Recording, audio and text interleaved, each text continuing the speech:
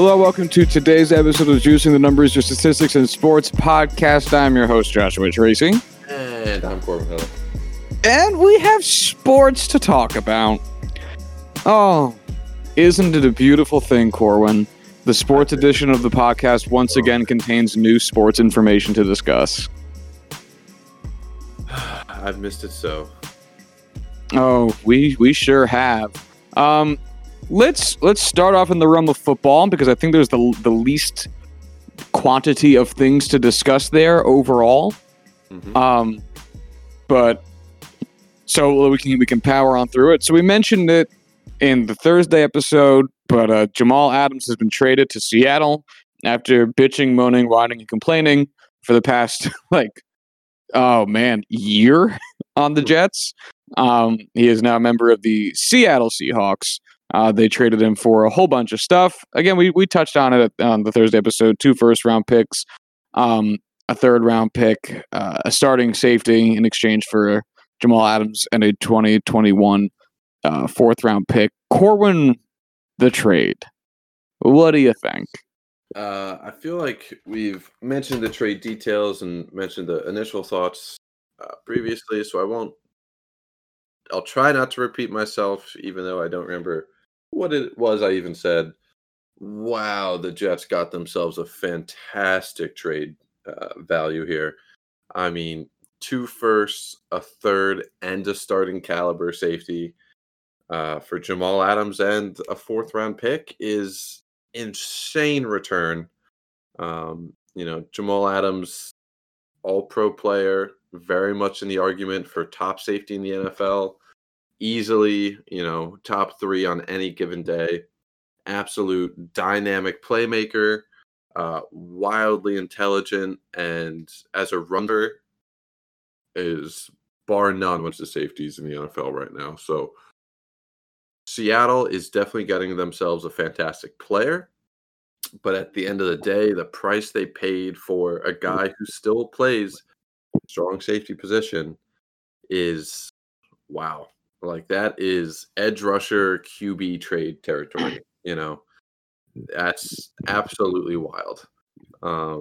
So while I will definitely say that this is a no questions asked, Jets are taking this trade 10 times out of 10. Seattle could have themselves, looking back and saying that was worth it. If it works out well, they can win another Super Bowl, whatever it may be. But it's definitely going to be an uphill climb for them in the long run. Oh, it's a thing of beauty. It's a shot for a team that's looking to just get enough pieces around Russ, I guess, in the short term to make a competitive defense, to make another competitive run at a superb owl. But wow, I love this, and I love the fact that oh god damn it, what's his name?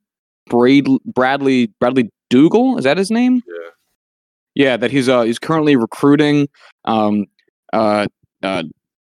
Clowney to come to the Jets because he just got traded there, and they played together in Seattle last season. And Clowney's currently a free agent the Jets tried to get 2-3 years ago, whenever he was last a free agent, and he chose Seattle instead. And not saying that Jadeveon Clowney's just a barn burner of a player. He's always had that potential and never quite got there. But god damn it, to get a starting caliber safety and just a mediocre to good defensive end at the same time. Oh man, this has the potential of being huge for the Jets. I definitely think adding Jadeveon Clowney would be huge for the Jets in replacing the run stopping ability that Jamal Adams created. I mean, the Jets against the run the past couple of years have been unstoppable. I mean, that defensive line, Jamal Adams just being so smart with how he plugs the gaps and where they're going to run their plays. Phenomenal. Losing Jamal Adams is going to take away a lot from that, but at the same time, you get a guy like Jadeveon Clowney in there who is, I don't know if I would call him elite against the run, but very, very, very good against the run. Would be a nice way to kind of even that out. I will Plus say a step Williams, up from Quentin Williams, the second season from Quentin Williams would also really help that interior defensive line. Absolutely. But knowing Greg Williams, it might be you're Jadeveon Clowney, you're a first overall pick. Get out there and fucking pin your ears back, rush the passer. Might not be the most effective way to utilize Jadeveon Clowney's talents. I'm not a huge Greg Williams fan, but you cannot deny that he is able to get the job done effectively. So we'll see if they do bring him in, if he's able to switch up his ideology and make it work. I have that confidence, but that would be a very interesting dynamic, to say the least. I have such complicated feelings with Greg Williams because he's a terrible person. I think is fair to say. I don't think anyone would disagree. He's a bad guy. On the other hand, he seems to be pretty good at his job. Yes. And damn it, that makes it tough. It doesn't make that tough. I'll put it this way. If Greg Williams eventually does get fired by the Jets for, pick a reason, doesn't matter. I'm not going to be that sad.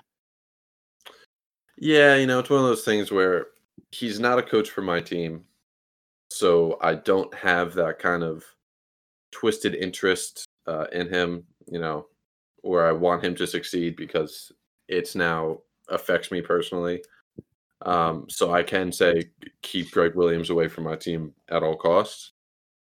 But man, it's tough to root for him in any capacity. You can accept that he's good at what he does, but I'm not rooting for him to do well. I think that's about where I stand on it too. So, yeah, that's all good. In other Jets news, CJ Mosley opted out of the 2020 season. That sucks. What do you what do you think about the Jets losing Mosley for the season? Man, if you don't get Clowney and you lose Adams, you lose Mosley. I don't see that defense being, how can I put this, good. I definitely don't think this is going to be the end of the opt-outs for the Jets. Definitely not going to be the end of it for the rest of the NFL. It's going to be pretty spectacular, especially with the NFL trying to move up the opt-out date to, I think, like next Tuesday. I don't know how that's, eventually going to work itself out. We'll see how it goes, but I think there's going to be a lot more players opting out. The Jets specifically are in a bad spot, but man, this is definitely going to be a wild season without a significant number of big names. So I'm sure that will be a entire podcast topic that we can talk about, just because I feel like it's going to be a large number of guys opting out. I mean, there's already been 7 Patriots, I think. So yeah, the numbers are only going to increase league wide.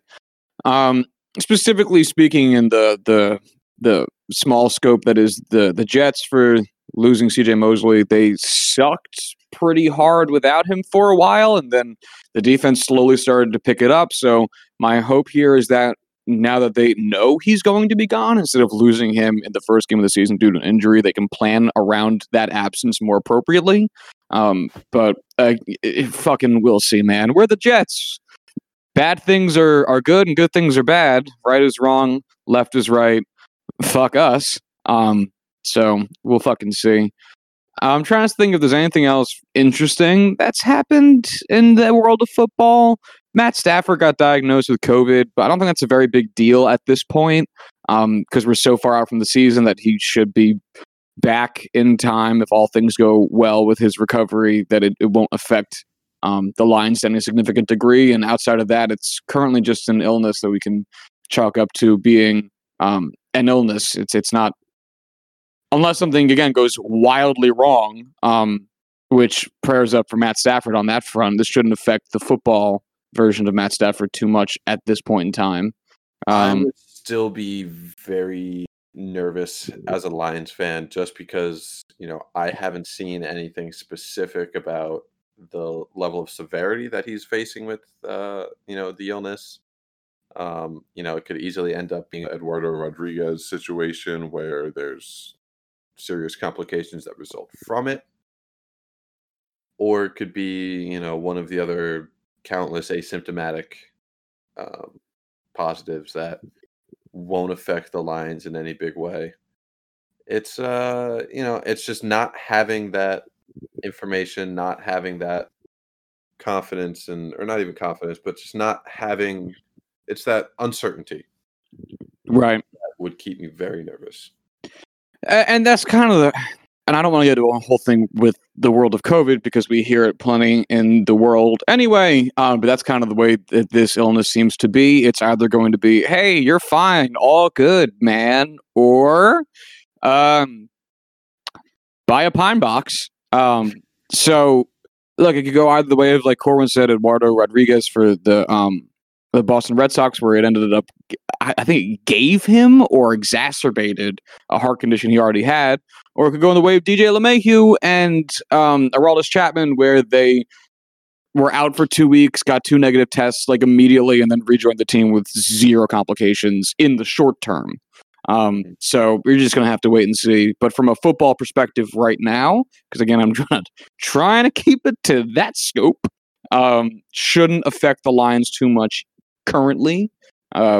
But yeah, so I don't think there's any other real NFL news out there. Do you? Not in the NFL, at least. Antonio Brown got suspended 8 games. Yeah, which is hilarious. Since he's not on a team, and this is just becoming Josh Gordon 2.0, wilder and wackier. At least Josh Gordon had like a reason. Like he was still trying to play.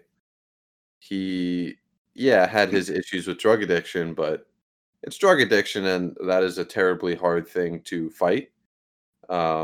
Antonio Brown is just a crazy person. Which again, mental health is nothing to scoff at, and is also a terribly hard fight. But at least Josh Gordon tried to get better, while Antonio Brown is doing everything in his power to make the situation worse. So I feel a lot less sympathy for Antonio Brown as I did for Josh Gordon. Yeah, it's tough because you want to be sympathetic towards Antonio Brown because of mental illness, but it's also like, dude, you have like sexual assault allegations. So like, how forgiving are we going to be here? So it's unfortunate. I'll put it that way to start. Because I think that's the most neutral term I can find for it. Because I don't want to say it's sad because that sounds sympathetic, which I don't want to be too much of because, sexual assault. And I don't want to be cold-blooded because, mental illness. So it's unfortunate. That's where I'm going to put my pins and opinions, just right there in the middle. Yeah. Oh, buddy, get help. Anyway, shall we mosey on over to the you want to go to the MLB next or the NHL? Let's do NHL so we could close up on MLB. That's exactly what I was hoping you would say. So the NHL season has resumed yesterday, I want to say. Yeah. That sounds right. Yes, it was yesterday. We had a few games. We had Rangers Hurricanes, in which the Hurricanes won 3-2. Blackhawks Oilers, in which Blackhawks won 6-4.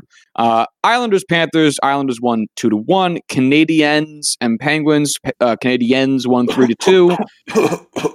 Sorry, I had a bad cough there. That's okay. Flames Jets, in which the Flames won 4-1. As it stands right now, we have a few games going on. Today is August 2nd for reference on the recording. As it stands right now, the Coyotes are beating the Predators 3-1. Love to see it. And Flyers and Bruins are knotted up at 0, 8 minutes into the first. So that's where it stands right now.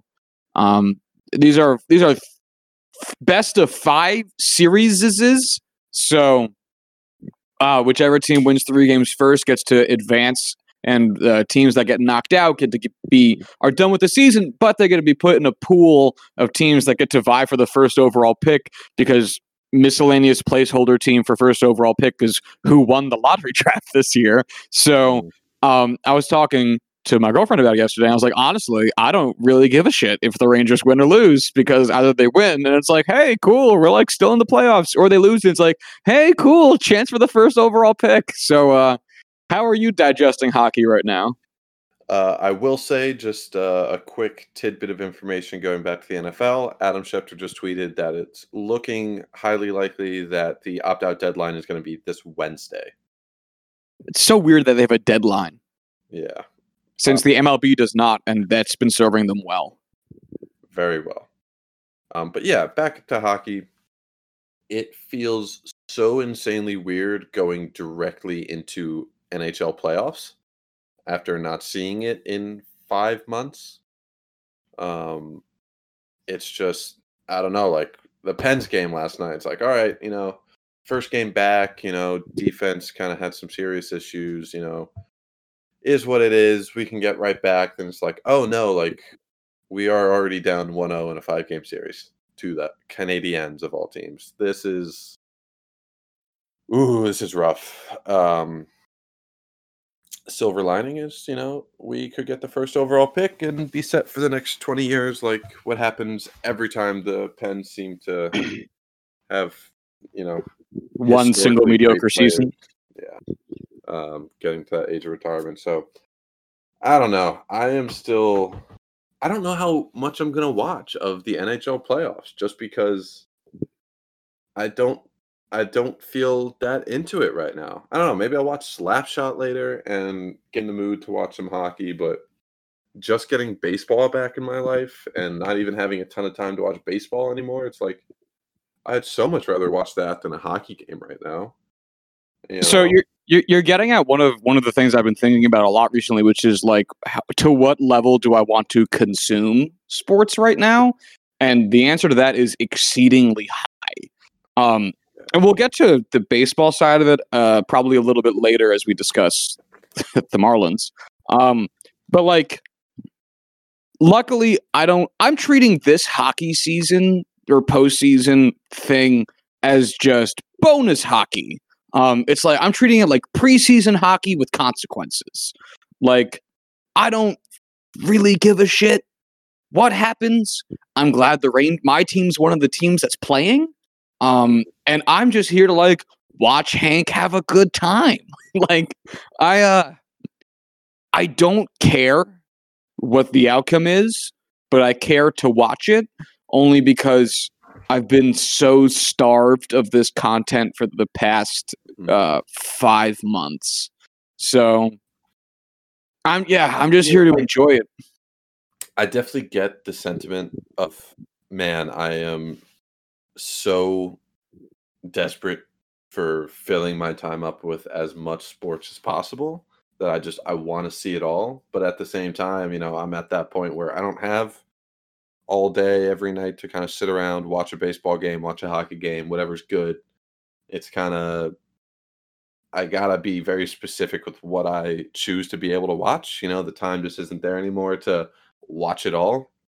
I need to pick and choose. And lately it's been one day, but it's been, man, I could watch the Pens or I could watch a baseball game. And it's like, yeah, like the Pirates aren't going anywhere this year, but like, okay, there's this game with 2 aces going. That'll be a really fun game to watch.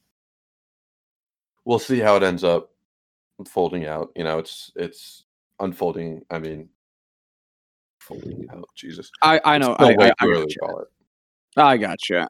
Real quick, because I just thought about this now. It is August. Mm-hmm. So let's assume that the Stanley Cup final is the end of the month. Mm-hmm. Are they still planning on starting the next season normal schedule? Because that gives them only a single month off.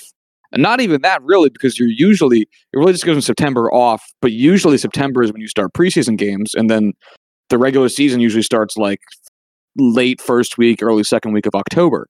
And that's just, and like hockey's like a long season already. And I understand everyone had quote unquote off the past like 4.5, 5 months because of quarantine. But are they planning on just turning right back around like that? Do you know? Have you heard anything? I haven't. I have honestly not heard of anything yet. So we're both admitting that there's a reality here that we're gonna not have had hockey for like Okay. 4 months, gonna have hockey for August, not have it for September, and then have it back again in October. So just off of what I've seen in 30 seconds worth of Googling, it seems that they are delaying the start until December 1st, 2020. Ah, instead of October. okay. That would make sense. Okay. So right now, our current season, the 2019-2020 NHL season, is going to go through October to some point. I don't know the specific dates, the schedule, but it's something we're gonna find out. I feel like we could have done some research, but at the same time, whatever. Yeah, Um, that's about how I stand. I also fully expect it to change by the time we get to that point. So I would who too. knows? I'm so out of the loop on the scheduling aspect of the NHL that I found out the season was restarting when I got an NHL app push notification saying, "Hey, the Rangers and the Islanders are playing an exhibition game," and I was like, "Oh, neat," and then didn't watch it. And then like 2 days later, it was like, "All right, the Rangers and the and the Hurricanes are going to play a playoff game," and I was like, "Oh, cool." And then I watched that, and I watched us lose. But like, yeah, it was. I'm very out of the loop. Yeah, it's crazy how just this kind of just like we talked about at the start of the baseball season, this kind of just sprung up on us Yeah, out of nowhere, even though we knew exactly when it was coming. For a couple weeks now, and it's just like I just am not ready for this. Like I am not mentally prepared to get into this the way I usually am after having a couple months, weeks of run up time. yeah. I think Yeah. the run up time is what we're really missing because it's usually a lot of like very strategic advertisement, and everyone's you don't just get ads from the NHL, you get ads from like all the fantasy hockey stuff or fantasy baseball, fantasy football. Like pick your fucking poison. Yeah. You get all the ads from all the betting sites and all that shit, and it's like none of it was around. And then like literally you got a push notification like, "Hey, we're playing a game tonight, fucko. Like, you want to come watch or not?" And it was like, "Oh shit." So yeah, it really just kind of came out of nowhere or at least it feels like it came out of nowhere this year, which to your point makes it a little bit more challenging to be like amped, but still, yeah. Yeah, it's definitely crazy how not having a fantasy football or not fantasy football, but like fantasy baseball, fantasy hockey draft has seriously affected how much I've paid attention. Your This is the standard first thing engagement that is based on those things, you know? hmm All right. So anything else on the NHL, or shall we pivot on over to talk Still no about positive baseball? tests. Yeah, it's almost like doing little bubbles is a good thing. Hmm. Hmm. Hmm. Who would have thought? Hmm. If Yeah, only so the let's talk sun would about have that. told us that would have worked. Hmm. So let's talk about that. The Miami Marlins are single-handedly trying to fuck every baseball team in the ass. They are having a ball, trying their darndest to ruin this baseball season, with a small smattering of help from the St. Louis Cardinals. So, the Miami Marlins have not played a game in like a week. Because at the time, 9 players and 4 staff tested positive all at once, and they had to stop. It was right after a series against the Phillies. The Yankees were supposed to come in after the Marlins had left Philadelphia. Instead, the Yankees did not go because the locker room they were about to enter was occupied by the Marlins, who had a lot of positive tests. And then the team they were supposed to play was the Phillies, who just played the Marlins, who had a lot of positive tests. So the Phillies haven't played a game in like a week. The Marlins haven't played a game in a week. Since then, they've had a bunch more positive tests. I forget what the running total is up to now, but I think it's like 17 players and it's like 5 staff or some shit like that. Like, it's a lot of people. And all this because, and Corn, I don't know if you saw this, all this because the Marlins went to a club. That's just the fucking zinger that really just gets me so fucking heated about this. You know, just the fact that these guys just don't give a shit about their own safety, the safety of those in the organization, the safety of players in other organizations.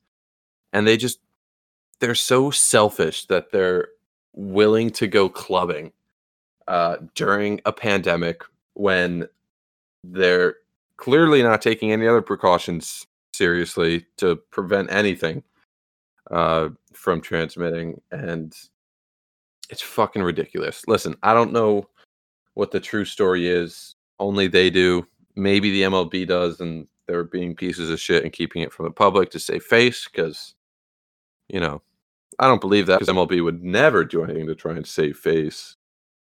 But that's just so fucking infuriating. Just how, the Marlins specifically, but even then, so many other teams clearly just aren't giving a shit about the safety precautions needed. And it's brutal as a fan. In part, all right, there's so much to take in with this. Oh my God. So, the players, fuck you. Like, fuck you, you goddamn idiots. Fuck you. And fuck you in part because you should be taking the pandemic seriously as a human being, and then also fuck you because if you don't care about your own health and safety, all right, cool, fuck you. But you also have to understand that you testing positive, you getting sick has implications for the rest of the league that you're a part of. You have to understand that there is a bigger picture that you are only a very marginal piece of. It doesn't matter if you're the star player for the Marlins, which who the fuck are you even, Sandy Alcantara? Or if you're some quad A at best scrub that they're using to fill out that shit roster, which, like, let's be fair, is most of the people on that fucking roster. Doesn't matter. You are going to fuck the entirety of the MLB if you don't act like a rational goddamn human and don't go to a fucking club or whatever it is that they did, because at this point, with all the positive tests they had, they did something stupid. Because if they were being safe and still had that many positive tests, every other team in baseball would have that many positive tests right now. Like, I have the Pirates-Cubs game on right now. I've watched a dozen other games so far this season. I have yet to see an entire dugout wear a mask. You'll have a coach here or there. You'll have a player once in a blue moon. But goddamn, for the most part, nobody's wearing any mask of any kind. And I've yet to see an N95 mask on anyone in any aspect of baseball. And I just I get it. Like, we've talked about this before. Like, baseball players, professional athletes, inherently are just, they're not the brightest, It's not anything against them, but it's a inconvenient truth that star athletes don't exactly give the most attention to academics, whether it be elementary school, high school, college. It's the truth. That's the way it is. There's definitely exceptions and incredibly smart guys who are playing, professional sports, playing baseball. Most of them aren't. And it seems to be that the health-focused turned political statement of wearing a mask is not spared by professional baseball. And it's ridiculous that players aren't wearing them in the field. It's even more ridiculous that they're not wearing them in the dugout. And just the casualness in which all of these players are interacting with each other and in close contact with everyone. And just No one gives a shit. And it'd be a much different story if no one was wearing the masks, if they did what like the NBA and NHL did and have hub cities or a strict singular bubble in the NBA's case. Like there's no reason, especially with the way they did the schedule, where like you just face the same 7 other teams or 6 other teams. No, wait, it's 5 teams. 9. There we go. 9 other teams. The entirety of the baseball season. Like you could have just had all 9 teams, all 10 teams go to 3 towns and just battle it out in those 3 towns. Like there was no need for this. And then like the NBA says, like players don't have to wear masks on the court, just have to wear them everywhere else just in case. But like because we're operating under the assumption and doing the rigorous testing to show that everyone's healthy, we can remove that one inconvenience from you. But the NBA and MLB didn't do that. And now seeing half the players wear masks and half of them don't, and it's not half, I'm being very generous, is ridiculous. It's fucking ridiculous. And so just to loop back to the Marlins, because it's so fucking disappointing. Mm-hmm. I understand, and I just declared fuck the players. This is still Manfred's fault. Yes. You have to be accountable. And you're the commissioner of the damn league. Like, whatever anybody does reflects back onto you because, again, you're the commissioner. This is the fact that the Marlins got to take a team vote on whether or not they were going to play the Phillies in the final game that they ended up playing so far this season is a complete dereliction of duty from the commissioner of baseball. You're supposed to have precautions in place, rules and regulations in place to say, hey, fuck faces, if you guys have too many positive tests, you're not playing baseball that day. And they didn't. They took a team vote. They let a bunch of 19 to 24-year-olds decide whether or not they were going to play baseball that day. Are you surprised they picked yes? Yeah, even on that, you allowed a bunch of, again, dumb guys who are not exactly in an unbiased position as the people playing in the game to determine the safety measures of, playing, not playing for not only themselves, but another team. It's ridiculous. You shouldn't have allowed these people to be both, the defendants and the judge of whatever you want to call this. And also, the putting poor standards in place and then being surprised when people go up. Like Rob Manfred took the abstinence approach to this season, which is we've all gotten the abstinence speech at some point in school. Hey, kids, don't fuck. You won't get STDs. You won't get kids. Is that a realistic expectation of literally anybody? Absolutely not. No. Absolutely not. It's true. Hey, has it ever worked? No, absolutely fucking not. Just because everyone knows if you don't have sex, you won't get an STD and you won't get pregnant. But that doesn't mean that's the reality of the situation. And that's basically what Manfred did here. He said, hey guys, just don't do any of the things you're not supposed to do. I'm not going to do anything else, but I'm just going to let you know you shouldn't do that. And I'm going to leave. And then did. And then is shocked and blaming the players. It's fucking stupid. It's so fucking stupid that you would do this. It's the approach of, all right, I am going to limit my own personal liability as much as I can. And when shit goes bad, I'll have an excuse. It'll be their fault because I told them, hey, if you play, you might get sick. And that's it. I'm covered. My ass is covered. I'm still getting paid. Who fucking cares? That's the exact you should be above that.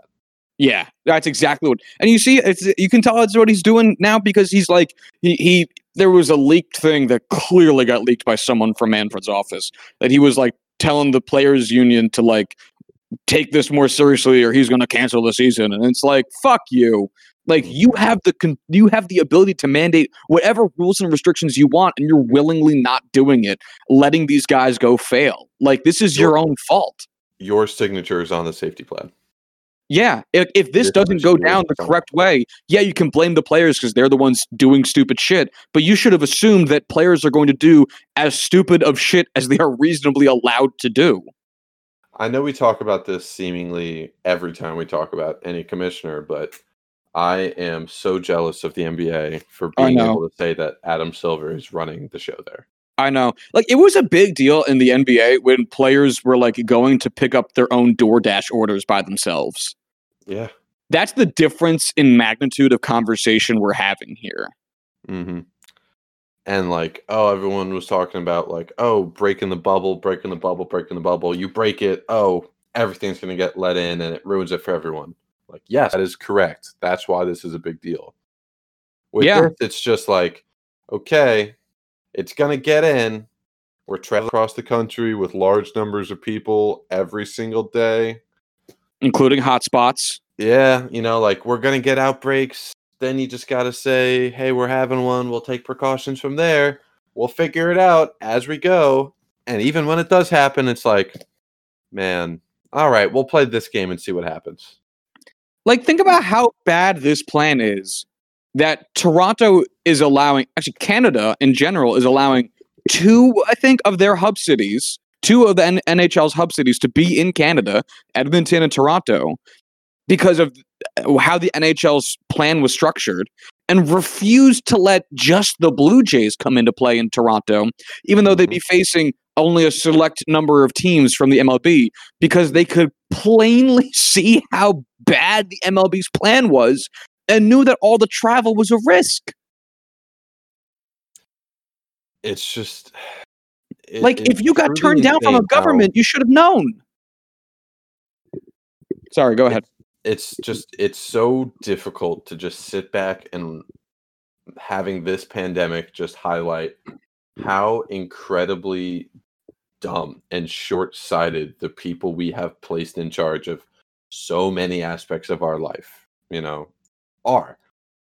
Like, I know we don't want to get into the politics of this. We want to avoid that the best we can, and it's not even about that. The people in charge of making important decisions just clearly are not responsible or qualified enough to, and will not listen to those people who are, because they think that responsibility and power falls on themselves, even if they don't know what they're doing. They can't accept that. I agree. There's no concept of reality behind all these plans because these people don't live in reality. They live in their bubble and they feel very comfortable there. And I would love if Rob Manfred was forced to travel with pick a team, don't care. Yeah, I would love it because then he'd have to put his fucking health where his goddamn mouth is, and he would so immediately change his tune. And honestly, the thing that's still bothering me about this right now, it's not too late to switch to hub cities. It's not. It really isn't. Mm-mm. Like, put one in New York. Two of the teams that are playing in the same giant division are already fucking there. Put one in Los Angeles for the exact same reason. I mean, like there's so much that he could be doing, and instead he's just going, well, the players should really stop being so stupid. Yeah, well, like, we should stop. People with guns should stop killing other people. Like, what are we doing? Like, do you have a plan, or do you just want to be a dick? Like, pick a lane, man. So either you're in charge and can do something, or you're just a whiny little bitch who's going to sit there in his fucking chair in his house and complain. Like me. So I've heard, people say like, oh, there's too many teams, subsidies would never work. Let's say we just have two. There easily could be more, but let's just say we just are going to have two. New York, LA. Each of those cities has at least two stadiums that could host MLB games. If you really wanted, we don't have fans in attendance anyway. There's nothing wrong with using a smaller stadium as long as the field is large enough to fit an MLB field. But let's just stick with the two. There's 15 teams in each conference or division. I've already forgotten, and I don't care. League. Secret answer C, none of the above. You can make that work. Yeah, you're going to have to mess with the times of games. Sure, you're going to have earlier games. You're going to have later games. oh no, the only issue there is not maximizing the amount of money you bring in from TV revenue. Are you really going to say and make that an argument for putting that in front of the safety of every single player in your baseball league? Are you like, that's an argument you're going to make? It can be done. It easily could be done. There's enough space for you to do that. Yeah, okay, it might take a little longer. It might be better to include some more rest days, some off day testing, whatever it may be. I don't care. You can make it work. This is something you could have been planning for months, like every other league. And again, it's not too late to do it now. Like, the Marlins' options right now are either to stack themselves with doubleheaders, which are also now 7 innings, which, oh my God, we could do a whole thing on that too. That's fucking stupid.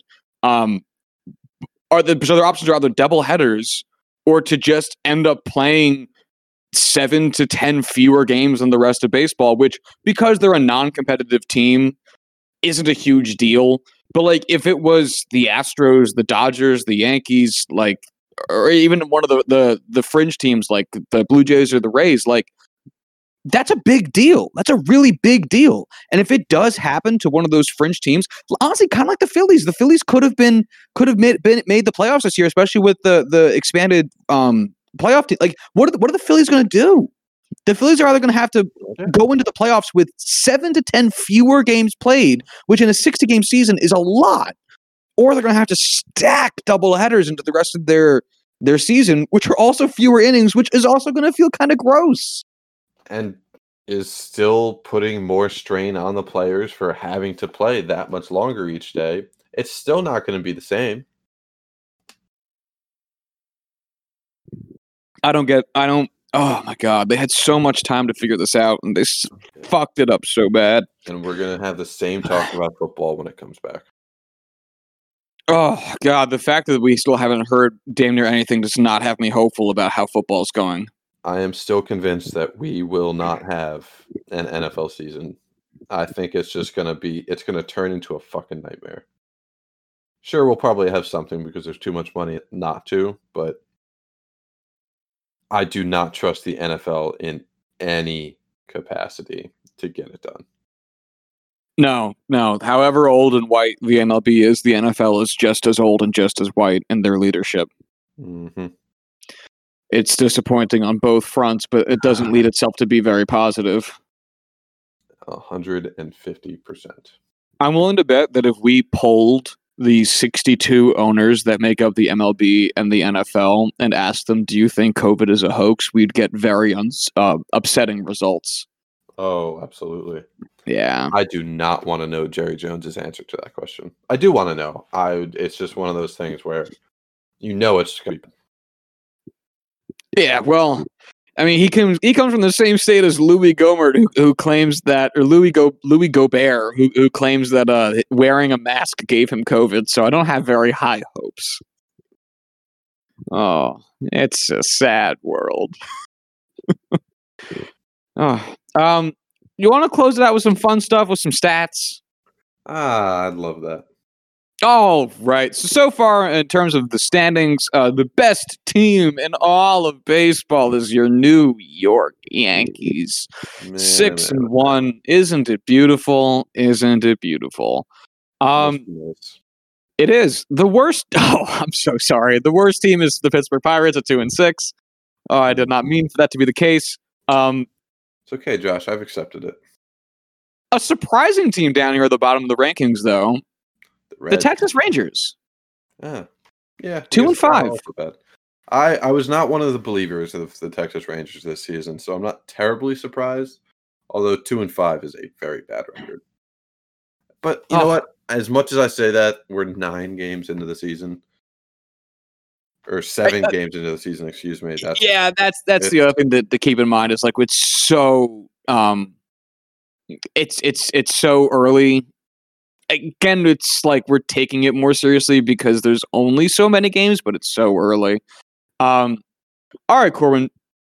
There are 2 players tied for most WAR right now. at 1. Who do you think those players are? I know it's not Shane Bieber. No, he is 3rd, though. He has 0.9. Yes. 1 WAR. These are not players I would have thought of. Man, I'm going to say Colin Moran is one of them. No, not in the top 10. Okay. Are they pitchers or are they hitters? They are both batsmen. Man, who? You get one more guess. One more guess. Fuck me. Who is doing really good right now? Who is off to a horrifically hot start? Mookie. I'll say Mookie, even though I know he hasn't exactly lit up the baseball. He is number 9 with 0.7 WAR, so he's certainly there. Number 1 is Mike Yastrzemski. Oh, wow. Yeah. Okay. I'm going to read you his line. So right now, Mike has 9 games played, which leads all of MLB. He has scored 10 runs, which leads all of MLB. 12 hits, 3 doubles, 1 triple, which leads the National League. 2 home runs, 4 RBI, 1 stolen base, no caught stealing, 11 walks already, which leads all of baseball. 8 strikeouts. His triple slash line is 400, 561, 767, good for a 1326 OPS and a 276 OPS plus. His on-base percentage and his OPS plus are both the best in all of baseball right now. He also has 1 intentional walk already, matching his 2019 season total. And he's worth 1 WAR, which last season, he's worth 1 WAR in 9 games, and last season he was worth 3.8 WAR in 107 games. Yikes. That's a Goddamn wild improvement. I like having another Yastrzemski in baseball is a good thing. I want him to be good. So, sure. Yeah, so at this pace, if he played all 107 games that he played in last year, he's currently on pace for 11.89 WAR. Very achievable. Yeah, that's a casual season. Very, very blasé. The other man tied with 1 WAR is Seattle Mariner J.P. Crawford. What? So J.P. Crawford, 9 games, leads all of baseball. 10 runs, leads all of baseball. 12 hits, 1 double, 2 triples, which leads all of baseball. No home runs, 4 RBIs, 2 stolen bases, 1 caught stealing, 7 walks, 4 strikeouts. His slash line is 364, 475, 515, good for an OPS of 990 and an OPS plus of 184. I don't even know if I know this person. Who is this man? He is a shortstop and third baseman. I see. So his OWAR is 0.6. His DWAR is 0.5. So clearly he's lighting up the diamond in his defense. So that's where he's getting the totals. Not that his offense is bad here. His offense is clearly good. But just in contrast to how great Mike Yastrzemski's was, who Mike Yastrzemski has 0.1 DWAR to 1 full OWAR. Yeah, wow. Ain't that some shit? I just looked up Matt Chapman's WAR because I know, my love affair with him, and I assume his DWAR would be fairly good. He has 0.0 WAR right now while batting 188. So he's heating up. Yeah, he's getting there. So I would just like to continue the JP Crawford talk for a moment because this is just hilarious. So in 2020, 9 games, he has 1 WAR. In 2019, he played in 93 games. Would you like to guess his WAR total?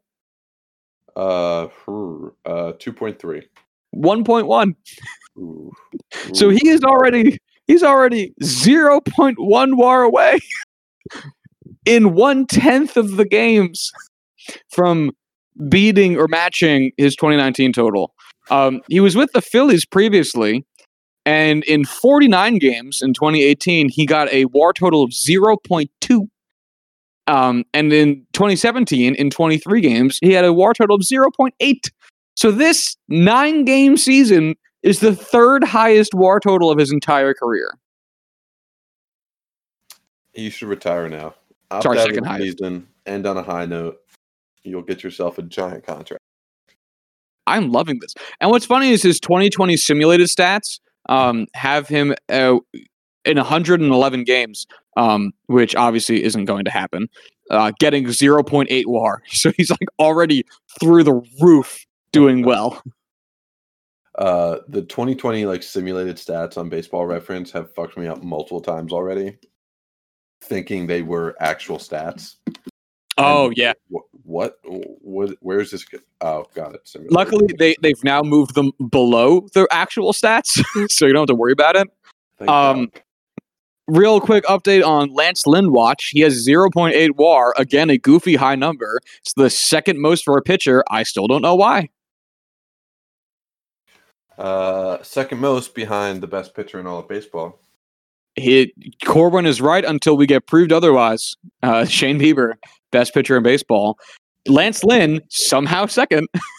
Yeah, I watched highlights from his game the other day, and it was just... I need to learn to accept Lance Lynn as a good player. It's hard.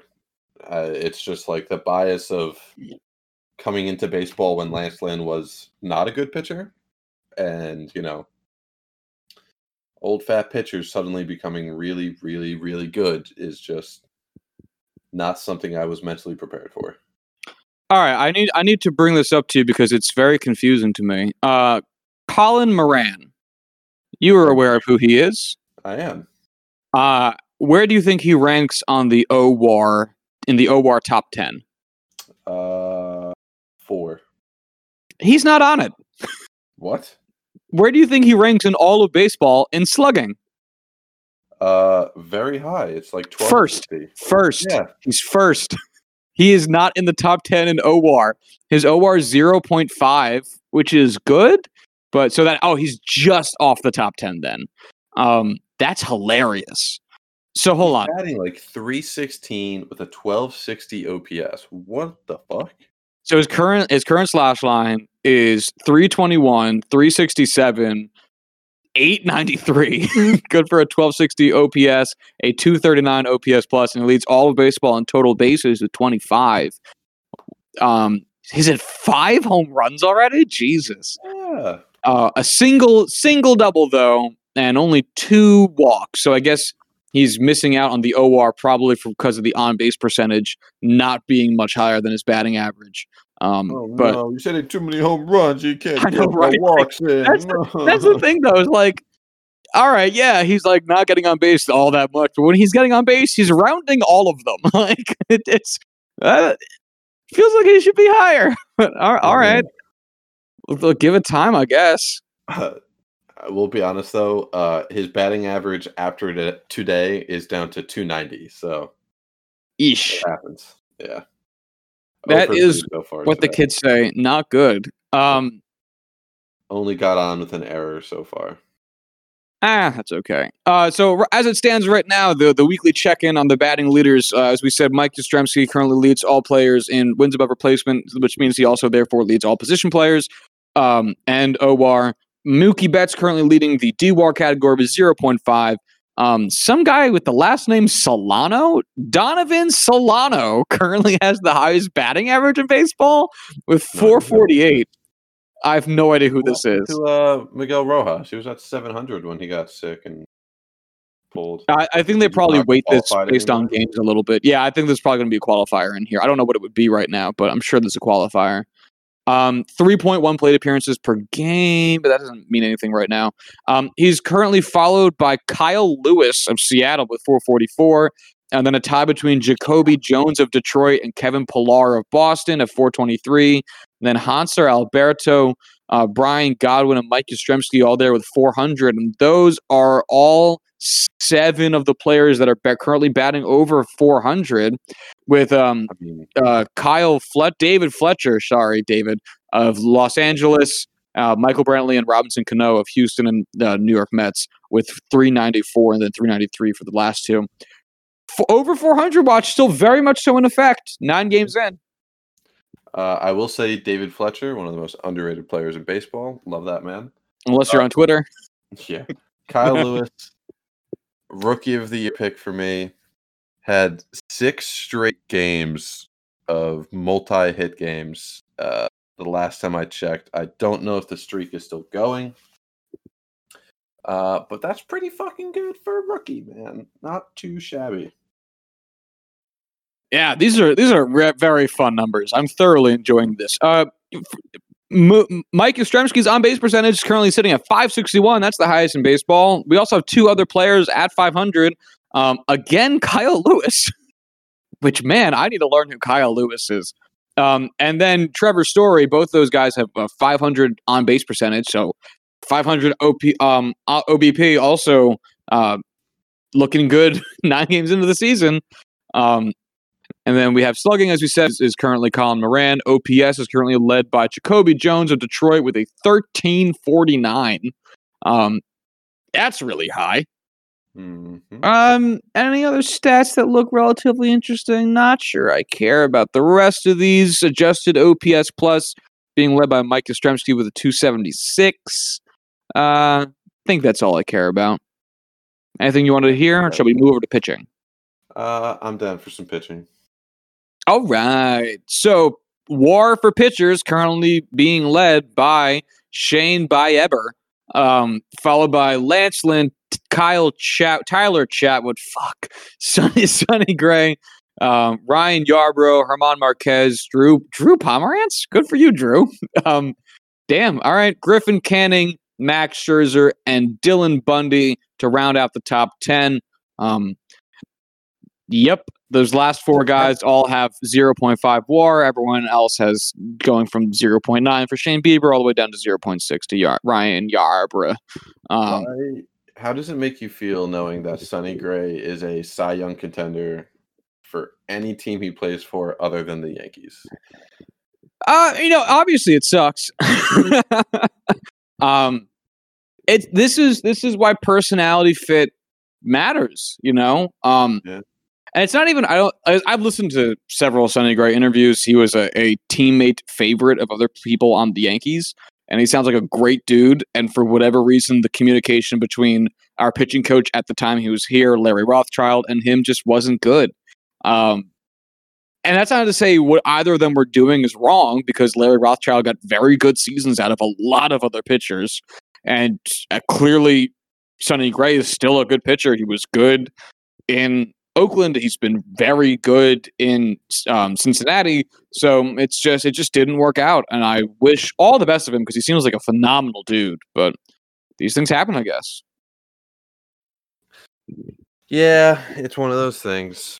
But yeah, I mean, if we could spend the rest of the episode just talking about Shane Bieber and then all of the next episode talking about Shane Bieber, the rest of our lives talking about Shane Bieber, I'm fine with that. Well, he's certainly going to be coming up a lot as we run through the pitching stat leaders. Hell yeah, let's do it. All right, that brings us to earned run average. There are currently 3 players tied for the lead there with a clean 0. 2 of them are on the Indians. Shane Bieber and Zach Plesac. Also there, Lance fucking Lynn. Behind them, the only other players that have a below 1 ERA are Tyler Chatwood and Sonny Gray, each of them having a 0.71 ERA. There's about a bajillion pitchers tied in wins with 2, amongst them Shane Bieber. There's about a bajillion players tied with a win-loss percent of 1, being 1,000. Shane Bieber among them. Walks and hits per inning pitched, WHIP. Who do you think leads this category? Shane Bieber. He does not. He is number 4 on the list. Would have been a safe bet. Who would lead in WHIP? Man, I'll go Tyler Chatwood. No, not in the top 10. Okay, then I don't know. Number 3, so just above Shane Bieber, Sonny Gray. Okay. Number 2, Jacob deGrom. Makes sense. Number 1, by a lot, Zach Plesac. Ah, damn. I should have known that when I watched that game too.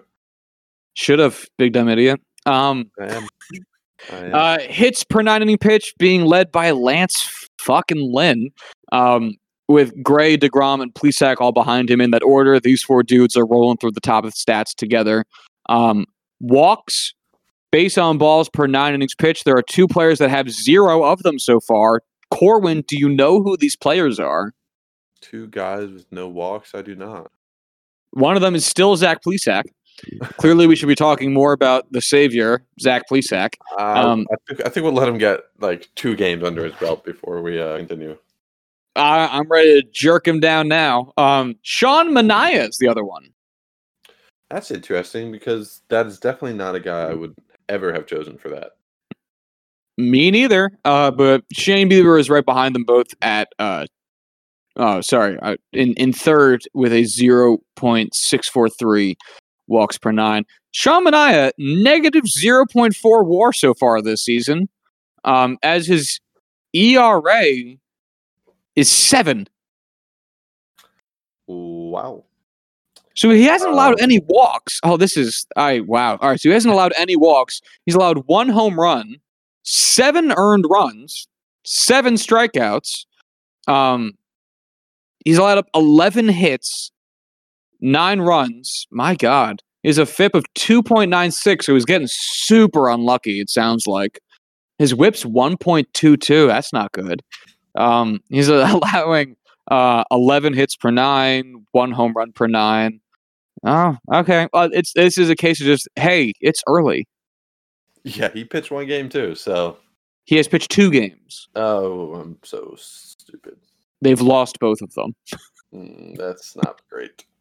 That's unfortunate. No, strikeouts per 9 currently being led by Shane Bieber, 17.357. That's just disgusting. Yeah, no kidding. Yeah. Saves is currently being led by Joe Jimenez, probably Joe Jimenez, but I find it funny that they're 2 different sounds. 4 saves for the Detroit closer. Everyone else you like has less than that. Innings pitched also being led by Shane Bieber, 14 innings pitched already. Strikeouts being led by Shane Bieber, 27 of them. There's been 3 complete games so far this year. Max Scherzer and Gerrit Cole kind of cheated for that. Kyle Hendricks, I think, has the only legitimate one, but that's okay. And he followed that one up with a beauty of a game. He is a beautiful man.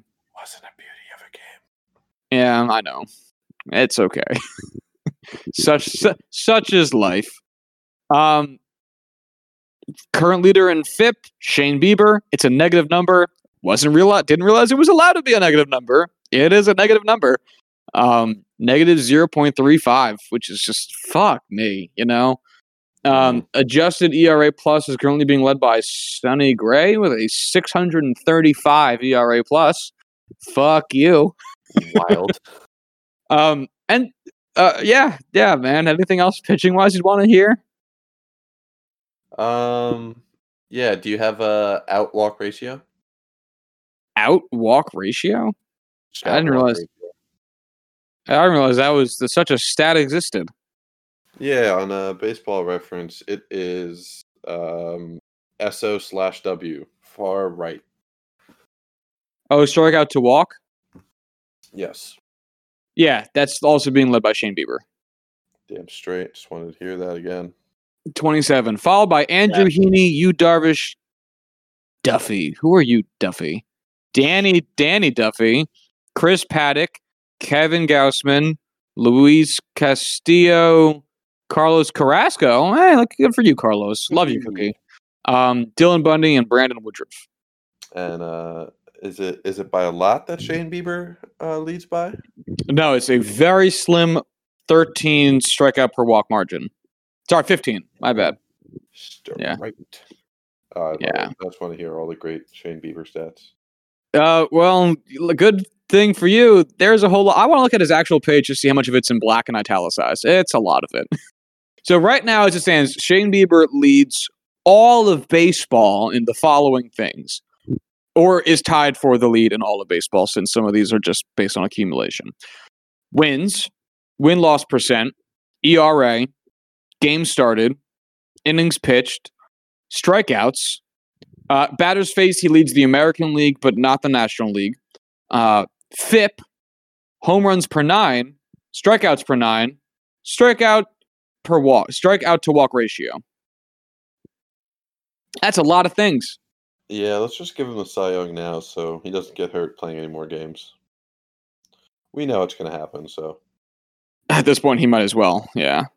It's I think it's assumed at this point. Fuck. Oh man. Any other topics you want to discuss with baseball, or am I being premature with that question?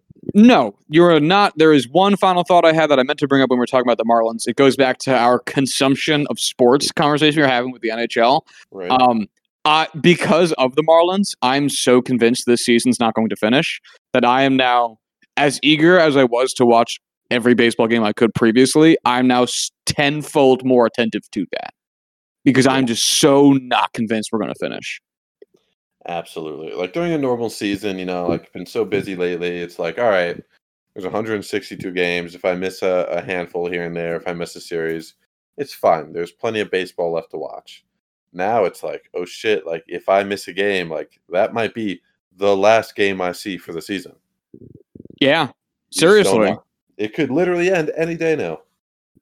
Like I was hanging out with my sister yesterday and, on a normal Saturday night, I would not watch the baseball game and hang out with my family because I don't see them as much as I used to, which not always a bad thing. But I had the game up on my phone and was like going back and forth between the two of them because it's like, fuck, man, if this is the last one, I don't want to miss it. Like the stakes here are really high as a fan, as a player, of course, but me too. Like I want to see the baseball. Me Too movement takes a very different turn than intended. Yeah, don't hashtag this with Me Too. It's going to be a very different part of Twitter than you're expecting. Yeah. So I've become like, for me, the stakes went from 162 games. I'm going to miss 40 to 50 just as a result of having a social life or the games being scheduled in just a time I just can't fathom to watch it. Which led me to being, if it's only 60 games, if I watch every game, I'm still watching half the games I would usually watch. So I should really try to watch all of them, to being, we're not going to make it to 20. Like I got to watch every one of them like twice. Oh, it's sad. It's so sad. Just because we don't have to be in the situation we're in now. This was, and I mean this very genuinely, easily avoidable. Oh, God. The solution felt obvious to everyone whose name isn't Rob Manfred. He is one of the most frustrating people on the planet. Rob, I know you listen to this. I hate you. Fuck yourself. Hey, Rob. Fuck yourself. All right, now I have nothing left to say. I'm with you there. All right. Remember to watch the movies for this Thursday's podcast. Corwin's pick was... Lahane. Yes, Lahane. My pick was Big Fan. Make sure you watch both of those before Thursday's episode, or don't. I do not care. If you want to follow the show on Twitter, you can do so at JuicingPod. If you want to hit us up via email, you can do so at juicethenumbers@gmail.com. And until Thursday, y'all have a go.